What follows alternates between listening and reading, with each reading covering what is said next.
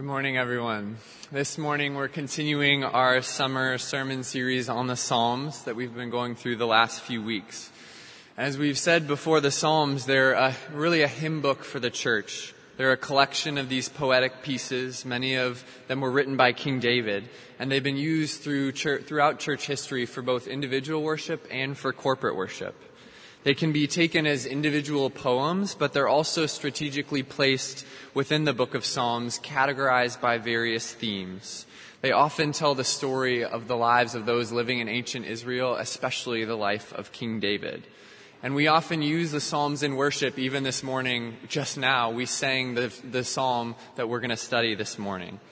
And so the Psalms, they express the wealth of human emotion. They express fear and joy, despair and sadness, and everything in between. And so this morning we're going to look at Psalm 121, which we just sang together. So you can follow along in your bulletins, your pew Bibles, or just listen while I read from Psalm 121. I lift up my eyes to the hills. From where does my help come? My help comes from the Lord, who made heaven and earth. He will not let your foot be moved. He who keeps you will not slumber. Behold, he who keeps Israel will neither slumber nor sleep. The Lord is your keeper. The Lord is your shade at your right hand. The sun shall not strike you by day, nor the moon by night. The Lord will keep you from all evil. He will keep your life. The Lord will keep your going out and your coming in, from this time forth and forevermore. This is God's word, and it's given for our good. Let me pray for us. Dear Heavenly Father, thank you for your word. May we come away from our time this morning more aware of our need for Jesus and his gospel, and more aware of how that need fits into our lives. It's in your Son's name we pray. Amen. I started attending Covenant 6 years ago this fall. I was a junior in college at the time, and my friend and I, we would come together and we would always sit at the way back, on the last couple rows. And we just like to sit back there. It was a little more comfortable. That way we could slip in and out of church really easily. And the only time I ever actually got close to the front of the church was during communion. And it was actually one of the things that I really liked about the church. The fact that in communion, I would spend this time walking all the way from the back, all the way to the front. I liked the music at the church. The songs were great, but it was hard to learn the new songs. And I always liked the preaching as well, but it was never really easy for me to listen to someone talk for 25 to 30 minutes. But communion was a little different. I loved that pilgrimage that I would make from the very back to the very front of the church. And the whole way, as I walked up, I would always stare up at that cross at the top. And that long walk, even though it was probably only a minute, maybe 2 minutes at the most, as I slowly walked forward in the communion line, gave me so much time to just reflect on things, to stare up at that cross and to think about how big God is and how small I was, how needy I was, and how maybe, just maybe, God could meet those needs in this meal. And whenever I think of this psalm, Psalm 121, I think back to those moments. That was the psalm that I would reflect on as I walked forward. And every time I look up at a mountain, I often think of this psalm. And it's a psalm that reminds us to look up. Psalm 121 is the second of a group of 15 psalms, from Psalm 120 to 135. They're called the Songs of Ascent, or the Gradual Psalms. And there's kind of a translation issue as to whether or not to call them the Songs of Ascent or the Gradual Psalms. But just know that the reason why they're called this is because the most common tradition is that the people of Israel would sing these psalms as they approached Israel. So these psalms were sung successively as the people of God approached the city of Jerusalem. There were 3 major religious festivals every year, and for each one of them, the majority of the people would go on a pilgrimage. They would head to Jerusalem. And Jerusalem, as a city, is placed out on top of a hill. The Judean hill country is at a much higher elevation than the Dead Sea, than whether you're out at the sea or the north or the south, no matter where you're coming from, the pilgrimage to Jerusalem is a pilgrimage up unto the hills. And so, our psalm this morning tells the story of a pilgrim looking up at the city of Jerusalem and asking the question, where does my help come from?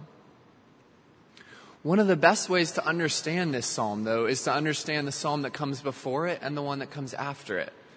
Psalm 120 is the first song of ascent, but it actually sounds way, way different than the rest of them.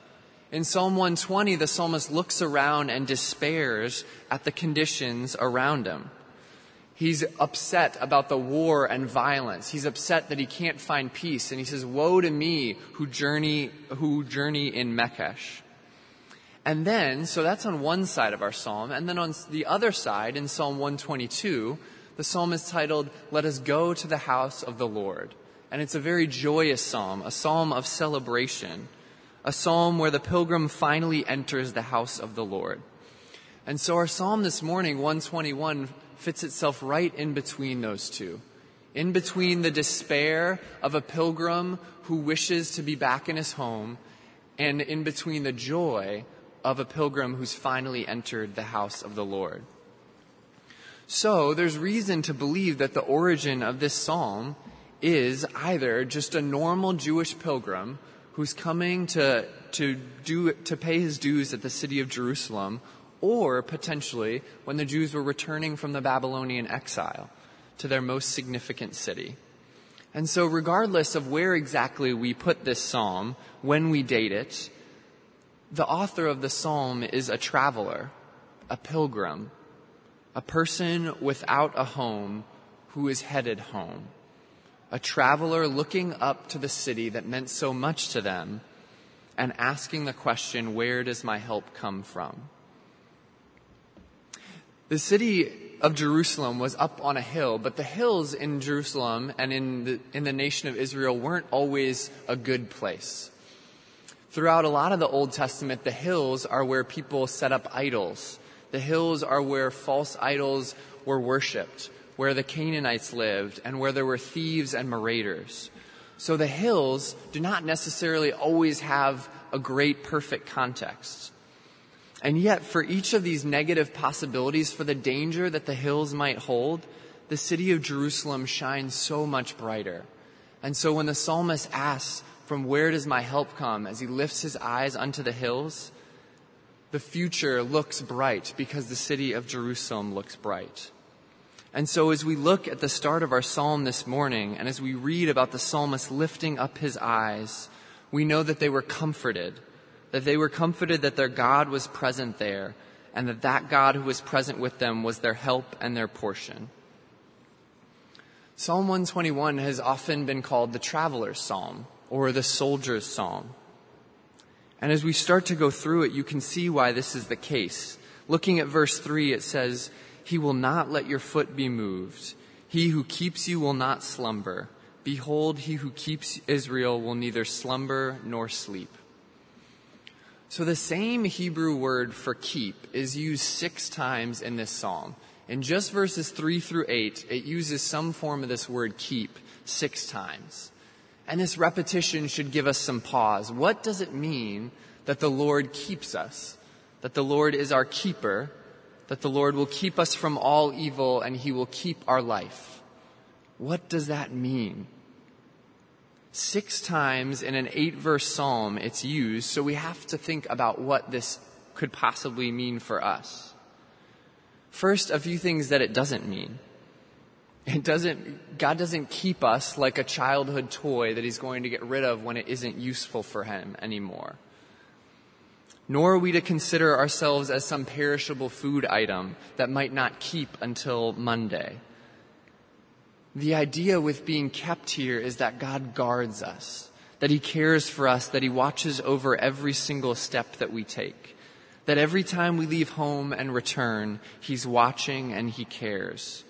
He's a vigilant watchman. And part of the implication here is also that we need to be watched. That in the same way that the journey from the valley to Jerusalem was a dangerous one, that our lives have dangerous moments. That at any point the fragility of our human life could be taken from us and that, as the author of the book of James reminds us, we are as a mist that appears for a little time and then vanishes. So 6 times this word keep is used, each with a different nuance, each in an effort to expand our view of God's protection, to make it bigger and bigger. First, we're told that God will not slumber or sleep, that there is no time that God is not on watch. Next, we're told that he'll provide a shade from the sun and protection from the moon. And here the psalmist expands upon God's protection from the forces of nature. There was a belief perpetuated in ancient Israel that exposure to the moon would make you mentally insane. The best example of this would be that our English word lunatic comes from the Latin luna, meaning moon. So the psalmist is reminding his audience that whether the day or the night, we're protected from all harm.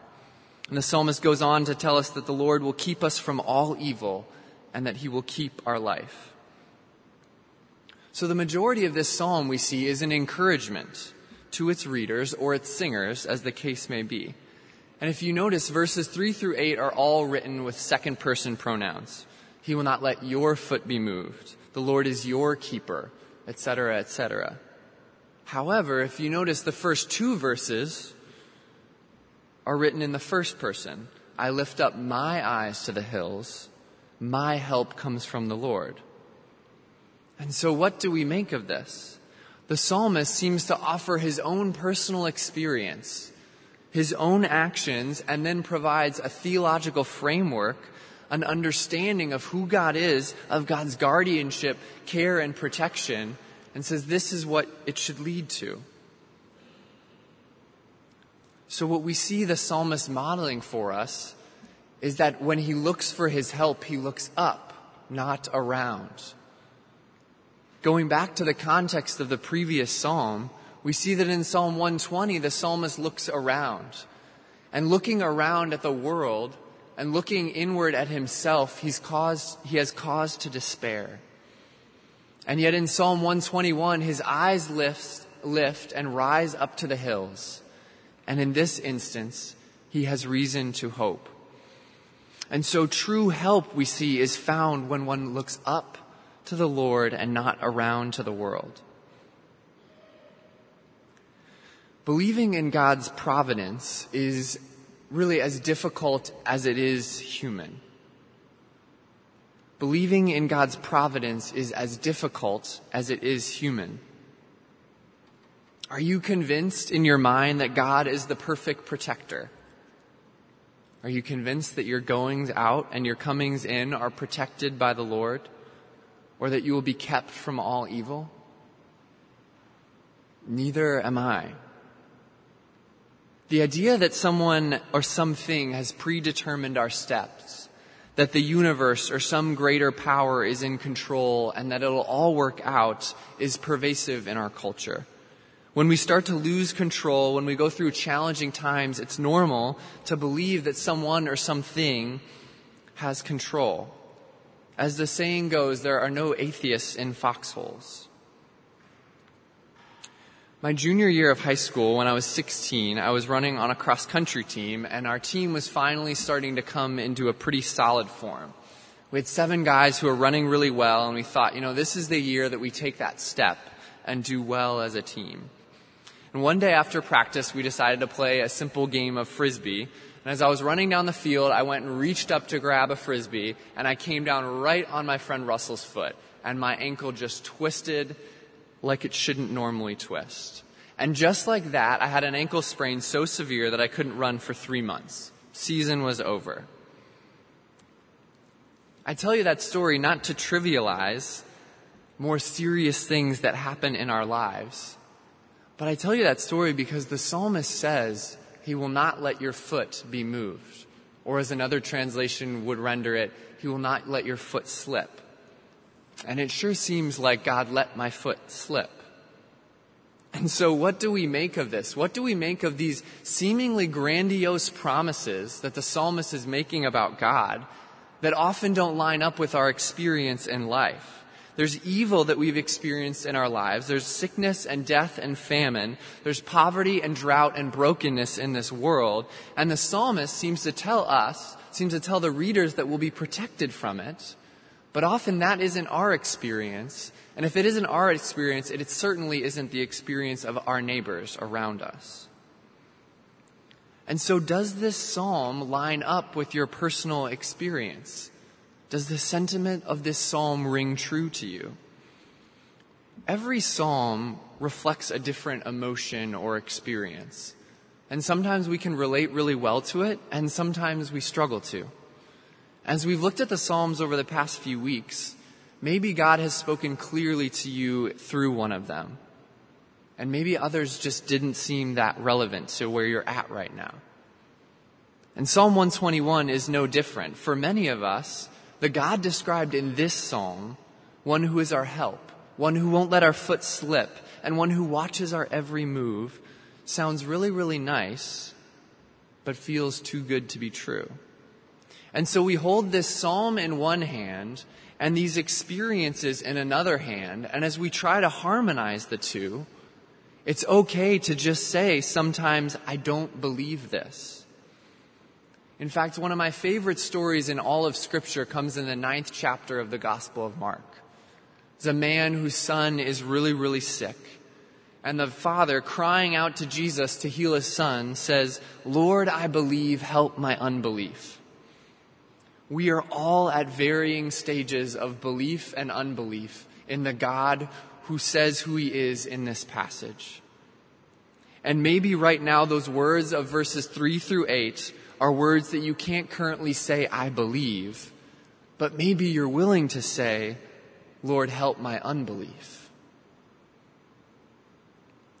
Providence is the term that Christians have historically used to describe what's in verses 3 through 8. God's protection and preservation of creation, of this world and everything in it, including us. And it's an attribute of God that is meant to be a great comfort and consolation. It's why this psalm is called the traveler's psalm or the soldier's psalm. It is a great comfort and consolation to read about a God who makes these promises. But maybe your experience is that you've been neglected rather than protected, not cared for and kept by those who are supposed to care for you and keep you from harm. There are ways in which all of us were not loved and cared for by our families, our friends, our confidants, our employers, and even strangers. And I don't know the ways in which you weren't kept by others, the ways in which you weren't cared for. But if the Psalms teach us anything, it's that there's space for you in this psalm to be mad and angry at God, to be upset at how things have gone, to read these verses and say, this is not my experience. This God who I'm reading about doesn't sound like the God that has cared for me. Our comfort this morning clearly isn't that we won't go through difficult times. It clearly isn't that we won't go through trials and troubles and tribulations, because we've all experienced those things at varying degrees. But if that's not what this text means, then what does it mean? I think what it means is that God has seen it all. That he hasn't fallen asleep and missed all your suffering, all the suffering in your life. That he hasn't turned a blind eye, and while you were dealing with something, while your loved one, while your family, whatever the case, he wasn't just watching in the other direction.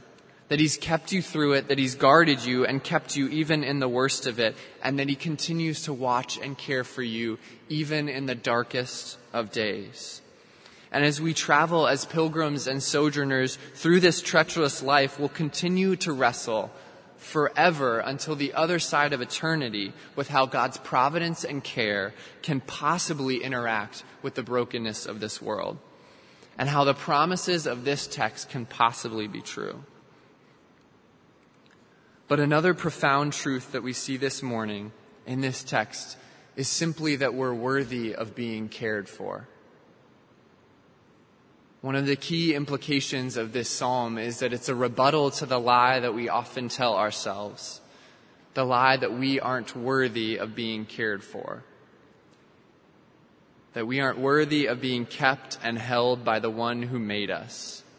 that we've done things that cause us to deserve the bad things that happen in our life. Not one of us believes the words of this psalm wholly and completely, but we need to be reminded of their truth. And God's word to us this morning is that we are worthy of being cared for, that we're worthy of having the God of the universe watch over our every step.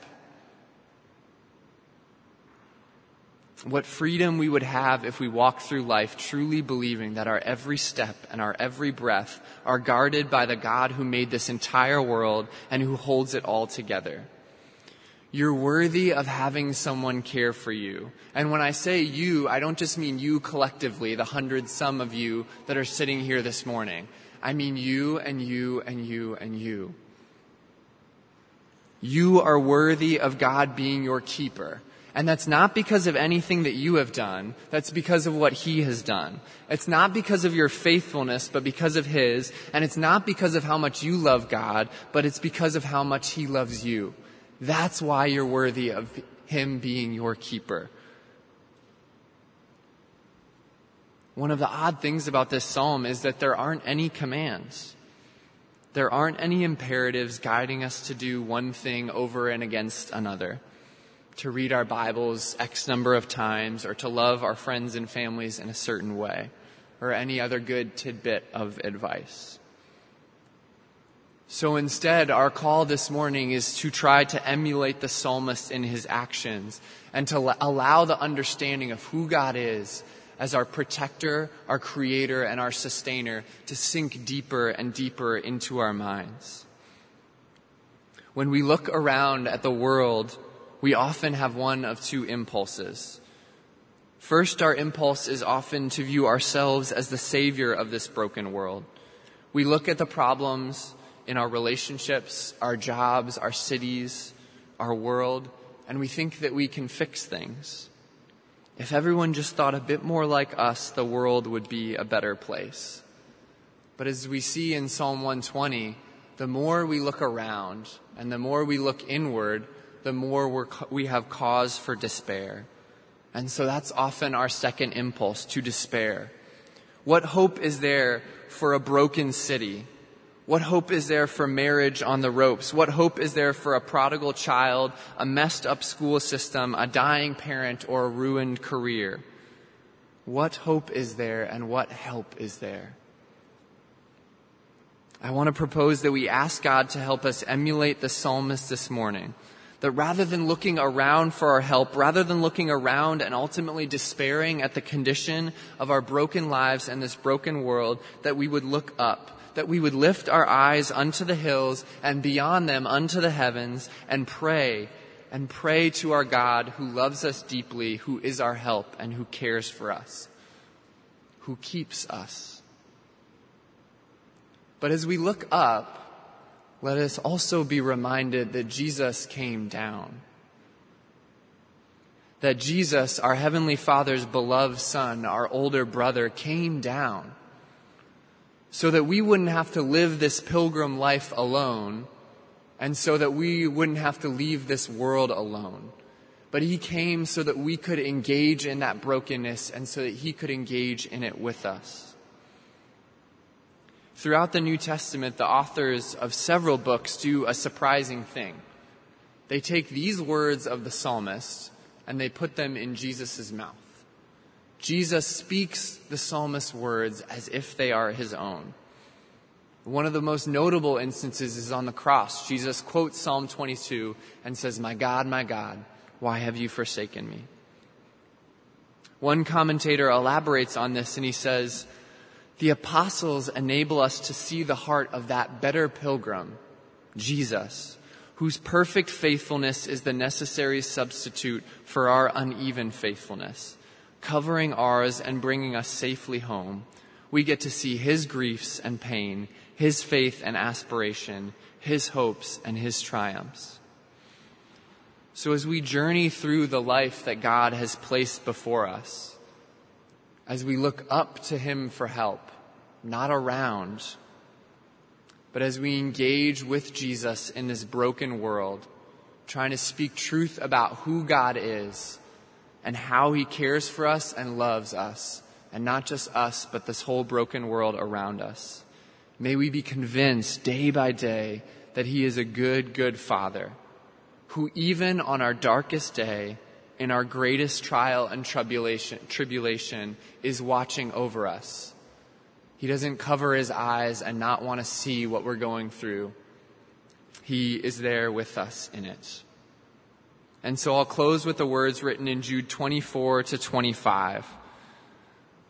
Now to him who is able to keep you from stumbling and to present you blameless before his glorious presence with great joy, to the only God our Savior be glory, majesty, power, and authority through Jesus Christ our Lord, before all ages, now and forevermore. Let me pray for us.